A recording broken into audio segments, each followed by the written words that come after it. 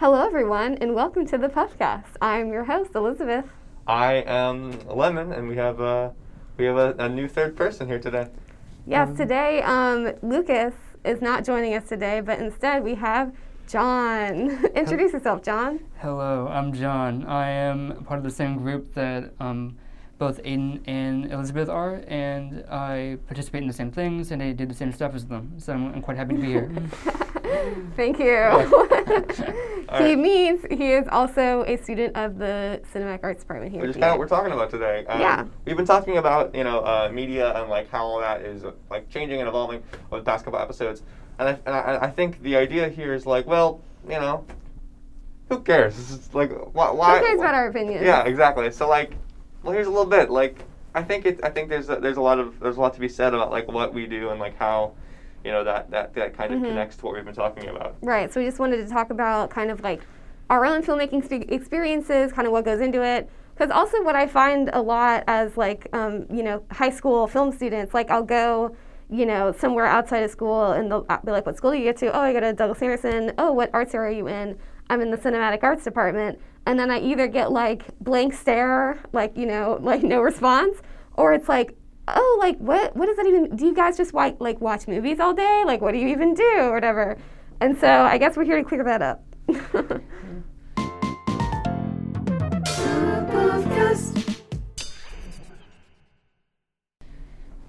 So like definitely like I got to like I have a lot of like family friends and things like that like in my family, and so I do the same thing where I have to try to explain what I do.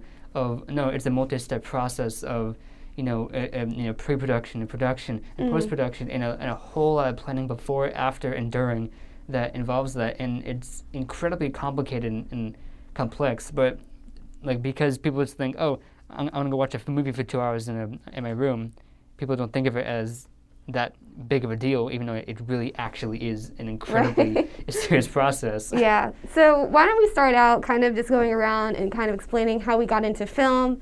And then, like, what we've been doing here at DA over 4 years. I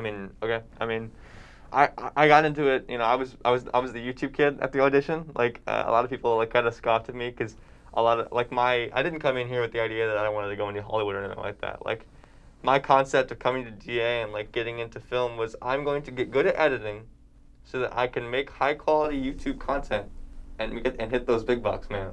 And like that was my goal coming in. And of course, that's all changed now. I just want to be an editor. I've kind of really fallen in love with the craft of it. But I mean, that was what I came to do, and I made short films before that, but it was really just like, we're gonna do a Ghostbusters parody because I want to learn how to do ghosts. Like it wasn't the story being told; it was I want to learn how to do that thing. So let's make a movie that lets me do that. Yeah. I've always connected visuals and stories from a very long time ago. It's been kind of a lifelong thing for me, and from the beginning, I've always entertained myself by putting a DVD in of a cheesy film that isn't really that good as an elementary school kid and just spending a Sunday afternoon just watching that. I was never into video games. I was never into that kind of stuff. It was just movies. That was it for me. Really? Yeah, really. And so growing up, I was enamored by them because, you can do whatever you want. There's no restrictions. The normal rules of the world don't apply. You can do everything. And I think it's enamoring too, because unlike making a video game or a lot of other media, like an album, you have to go and record it or something like that. A lot of us at least had access to cameras. Right. Yeah.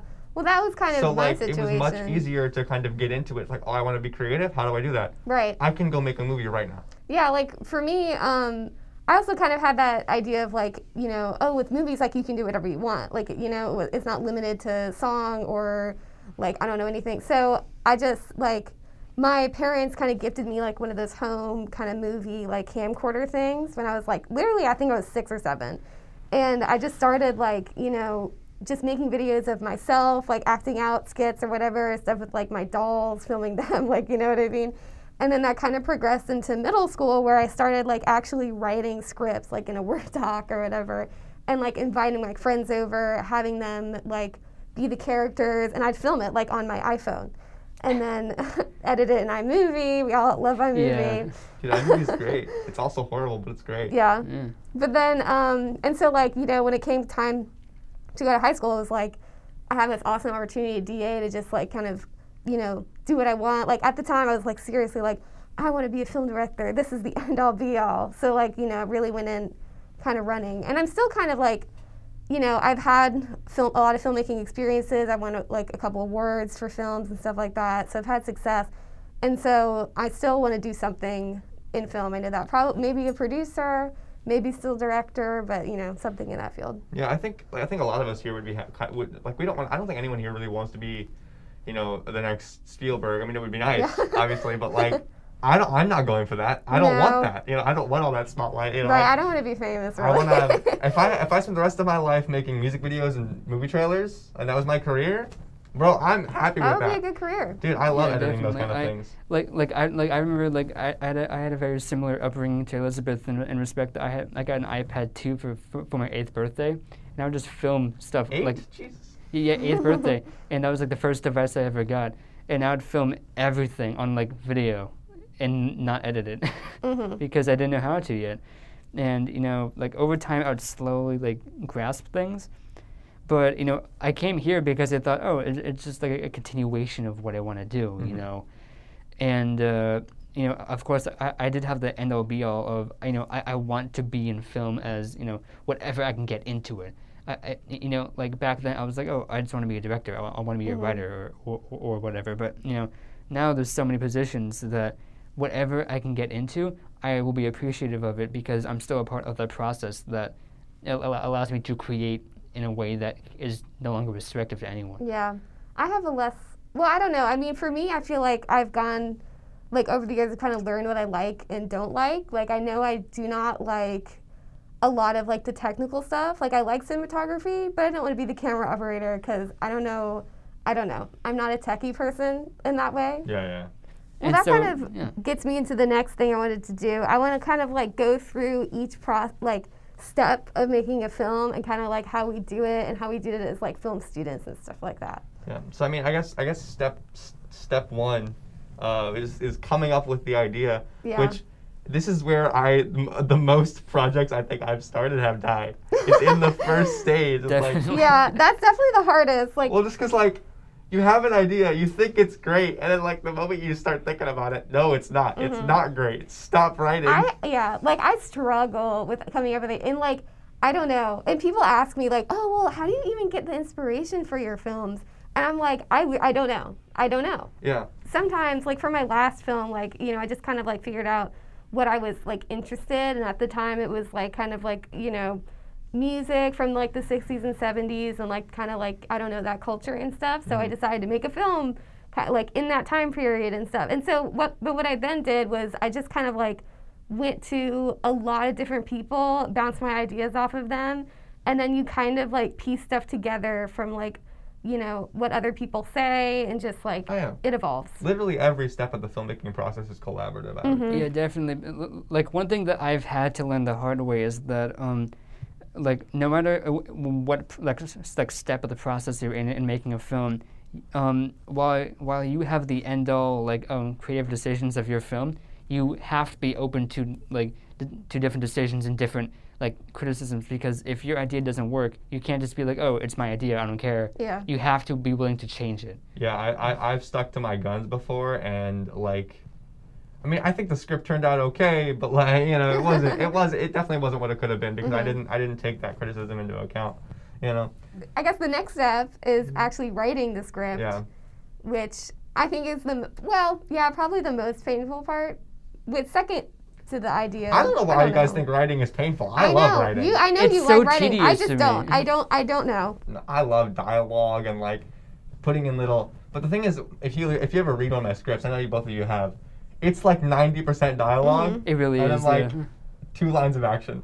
And because the way that I kind of think about it is when I hand my actor the script, the actions that they take should be obvious through the way that they speak and like what they say. So like if there's one line of dialogue that says he lights a cigarette at the start of the screenplay, right? And then the rest of the film is just like he talks. Well, it's assumed throughout the entire film that he has that, and he's you know using it, and he's he twiddles his fingers maybe a little bit. That's all implied through he lights it at the beginning. It's gonna be in his hand. You take a more interpretive approach. Yeah. Yeah. I try to be as clear as possible when writing a screenplay. So like, dialogue is like the last thing I think about because Really? Yeah, because I've come to find out that I enjoy like having the visuals take control over dialogue. So I'm kind of the same way. Yeah, having like the visuals tell the story instead of just people telling it to you, which of course isn't bad, but like just my personal preference. Well, like storytelling 101, show don't tell. Right? Yeah. Show don't tell. You definitely. I mean, for me, like even from like coming up with the idea, I'm very visual. Like I can see it in my head. I can see the shots that I want, like from the get-go. So like when I'm writing this script, like that, definitely the visuals are like the more easy part, kind of like, because again, I can see it.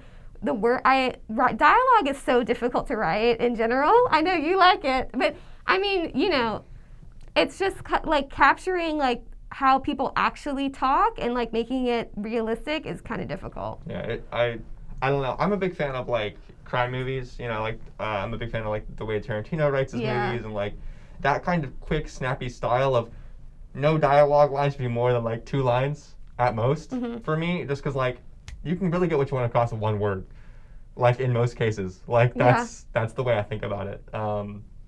Which leads to some weird exchanges a lot where like a dude says one thing and he means 5 things, and like it's up to the watcher or the actor or whoever else is reading the script to kind of get what I want out of that.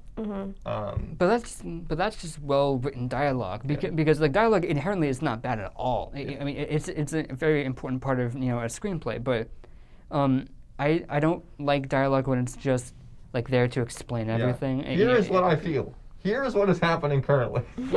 but dialogue that has a purpose, not just to the characters, but it has that great writing ability to have subtext within it.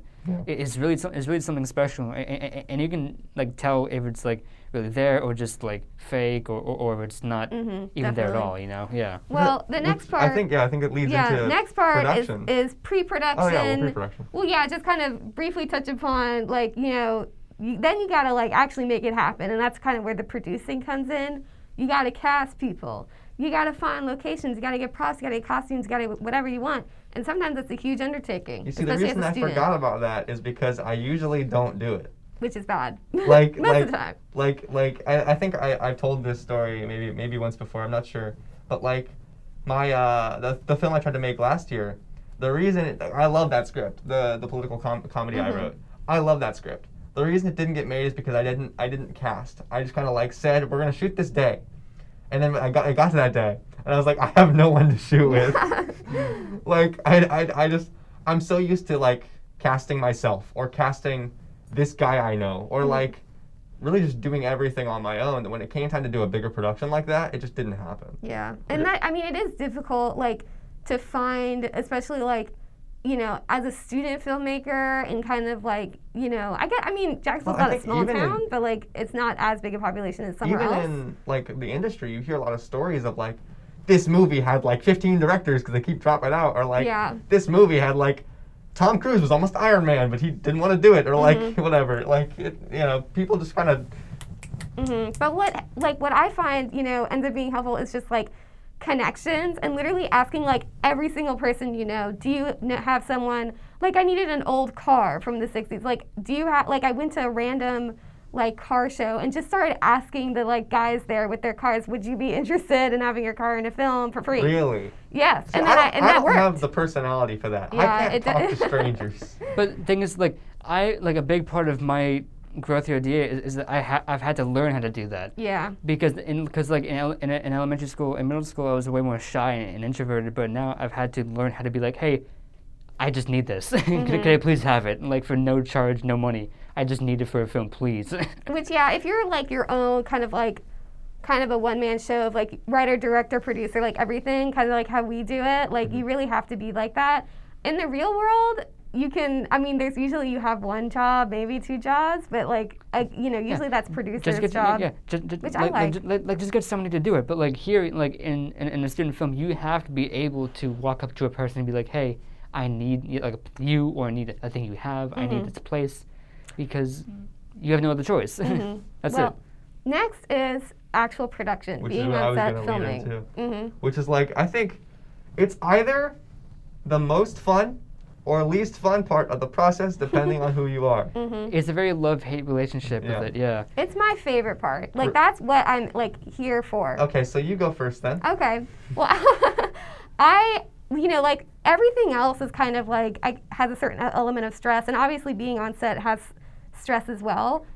I think it's just so cool, like when you're, being on set in the location, people are in costumes, like you've gathered all these people together to make one creative product. And I think that's so awesome to see, like, what I've had in my head for like months on end, and then like to finally see it like unfold in front of me, and like, I don't know, get that. I really like the energy that can be created on set. I've been on sunsets where like, people clearly don't want to be there, and it's kind of like they're just there to get it over with, and I don't like that very much. That's the worst feeling on a set of all time ever. Yeah. I think the best point on a set you can get to is when everyone's like having a fun time, or or just generally not loathing being there, because it's a job thing, not like a get-together thing. But like you said, like when there's an energy on set that just you get rolling with it and you get more and more into it, that's the best possible thing you can have on a set, because the time flies by then and you get everything done. It's great. When I've been on a big set, the first thing on my mind is, holy crap, there's a lot of stuff happening around me and I don't know what most of it is. Like, I am so overwhelmed by most on-set occurrences that like I have a hard time keeping myself together. And of course that comes with a lack of technical experience. You talked about it earlier, where like you're not a big person with equipment. Yeah. Neither am I. I'm not sure how much you work with camera and all that, John. But like, so when it comes to like my set experience, yes, I've had those sets where like things go well and it feels very high team morale. But a lot of the time, it's like you feel good when it's over, because like, wow, we just did that. But during the whole, like, and while you're shooting, obviously, while the camera is rolling, everyone's like having fun watching the play happen, basically. It's basically like a live theater show, and that's great. But all the planning and all the, okay, move the camera here, do it again. Okay, but do it again this time. And like all of that, the behind the camera stuff, that stresses me out. Yeah. Maybe that's just me. I think it's definitely like depends on what kind of person you are, because I know you like the editing process and stuff like that. For me, like, I enjoy those moments, and it is high stress, but kind of like a good stress, and just it's like a puzzle a little bit. I don't know. I've found that like one of the most fun times I've had on a set was actually on a set that I've been with you with on Matthias. Matthias, really? Matthias, yeah, because on that set, like, I was on the set and like an integral part of it, but I didn't need to have the huge stress of like of being like in charge of it. And so I was there like helping out and doing lights and things like that, and occasional camera work, but like I didn't have to be in charge of everything, and so it felt like very much like I was a piece of a larger puzzle kind of feeling. But I was still high enough to where I had that that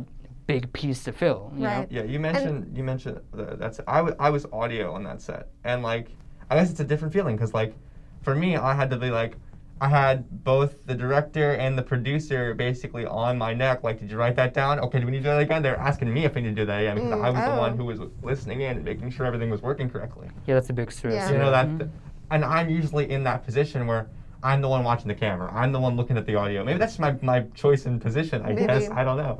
But, so, I mean, different strokes. You know? Well, and that's, there's a lot of roles in film in general, so that everyone kind of finds their niche. Like, I like being on, I used to do audio for some, like, I was like a sophomore and freshman and stuff like that, but I definitely prefer being, like, the director. Yeah, no, definitely. I think that's just how I am. But, yeah. Well, once you've shot your film, then you take it to the editing room and you take it all together to some guy in a very poorly lit room. He's probably got some Doritos in there. Like it's, or yourself. Yeah, I mean, yeah. I mean, it's. Still, I edit all my films. But, I mean, it's still a dark room. Right. Yes. It's like I've been. It's been referred to as my cave before, where like someone comes in, it's completely dark. It's just the screen. I've got like headphones on, just like. Yeah. Just little rats going around editing your films. But Well, that's your favorite part. So it why is. don't It you is my tell favorite me part. why? I don't know. I enjoy. You mentioned like how it feels like a piece of a puzzle. It feels like a puzzle to me. Like I feel like I'm looking at everything I've been given, and most of it is useless, and I have to find the good stuff and like put together the most perfect, pure version of this story that's being told. And I find joy in that. I find joy in being the one person you can put. I said he put that together. That's what I like, is like being that person. I can kind of agree, but I think my joy out of editing comes in when, you take all the footage that you've seen kind of out of order and out of place and, in its fullest extent on set, and you put it together and you see the story that you wrote from the beginning, like really forming into the way that you thought it. Right. And it becomes like, oh, wow, I made this. Like, Well, that's this is it. That's the thing, though. A lot of the time, the story that I shot is not the story I edit.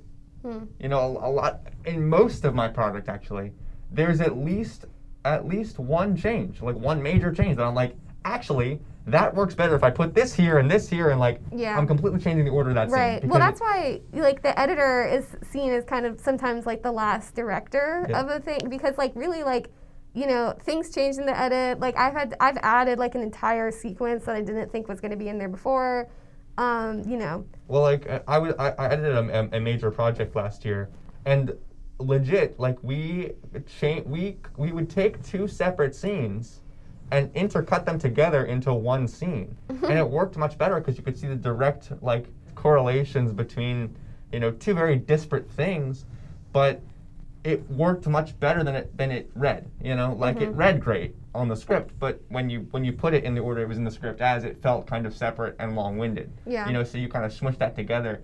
And a lot of editing is compression. It's like taking this 10-page script and making it into a 5-page film. And like that's a lot of what happens. Yeah, there. speaking of that, I actually like a thing to note about like all three like parts of production, every step of the way while making a film is that it's like no matter how much you plan, no matter how much you want to organize, it's always going to be very fluent and very open to change, and you have to be open to change because you can change, like writing a script, you can change on set and be like, oh, this scene doesn't work, I'm not liking this. There's a saying we have around here. It's you have to kill the baby, and what that means is like a lot of the time you have a single person who writes, directs, and edits their film. And when you get to that, a lot of people are resistant to change their script or resistant to not use that shot because it looks so good.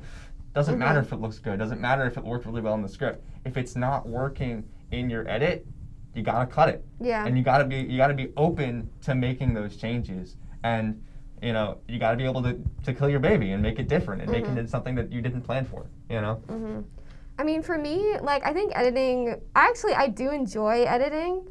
Maybe it's like my second favorite part or something. Because I do. It's kind of like you said. I like like piecing it together, then it's really like that's the final product. I guess the only reason I don't want to be an editor like as an actual job or like career or whatever, because I just don't I don't know, I don't want to be like in a dark room for like my whole like all day and just like that's and that's honestly what you have to do. Like when I edit, like it feels like only like 30 minutes has passed. No, like 3 hours has passed. And I know I would not be enjoying doing that as like a job or like all day long. Well, once the film is done, then you show it to people. They don't like it. I like showing my films to people. I know you don't, but I run out of the room when it's showing. Yeah. That's more of a thing for me though. I don't mind if other people see it, but I hate watching my own films because all I see. And this is a quote that I'm taking from a video I watched about filmmaking. I don't see the story. I see everything else held together by duct tape just outside the frame. Oh God, yeah. Sure.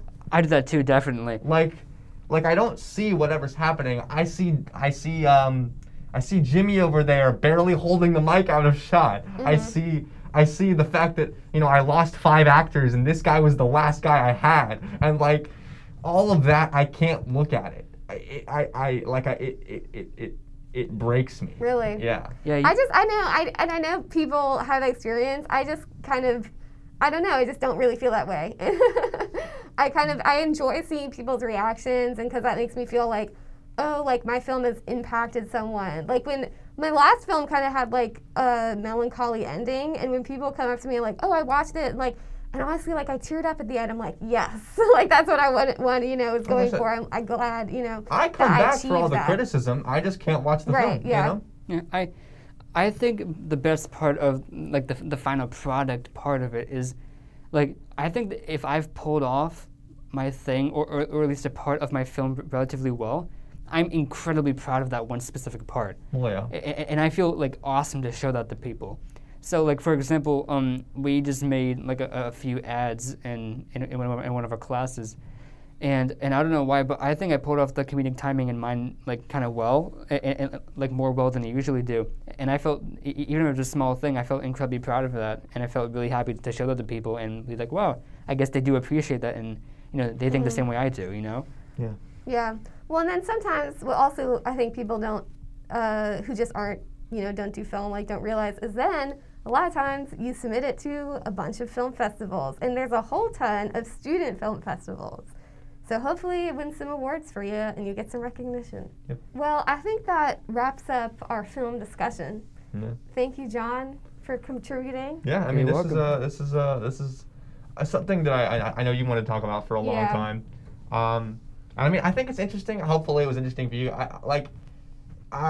Whenever I describe what I do here, I always say, you know, I don't go to school for 8 hours. I go to school for maybe a class or two.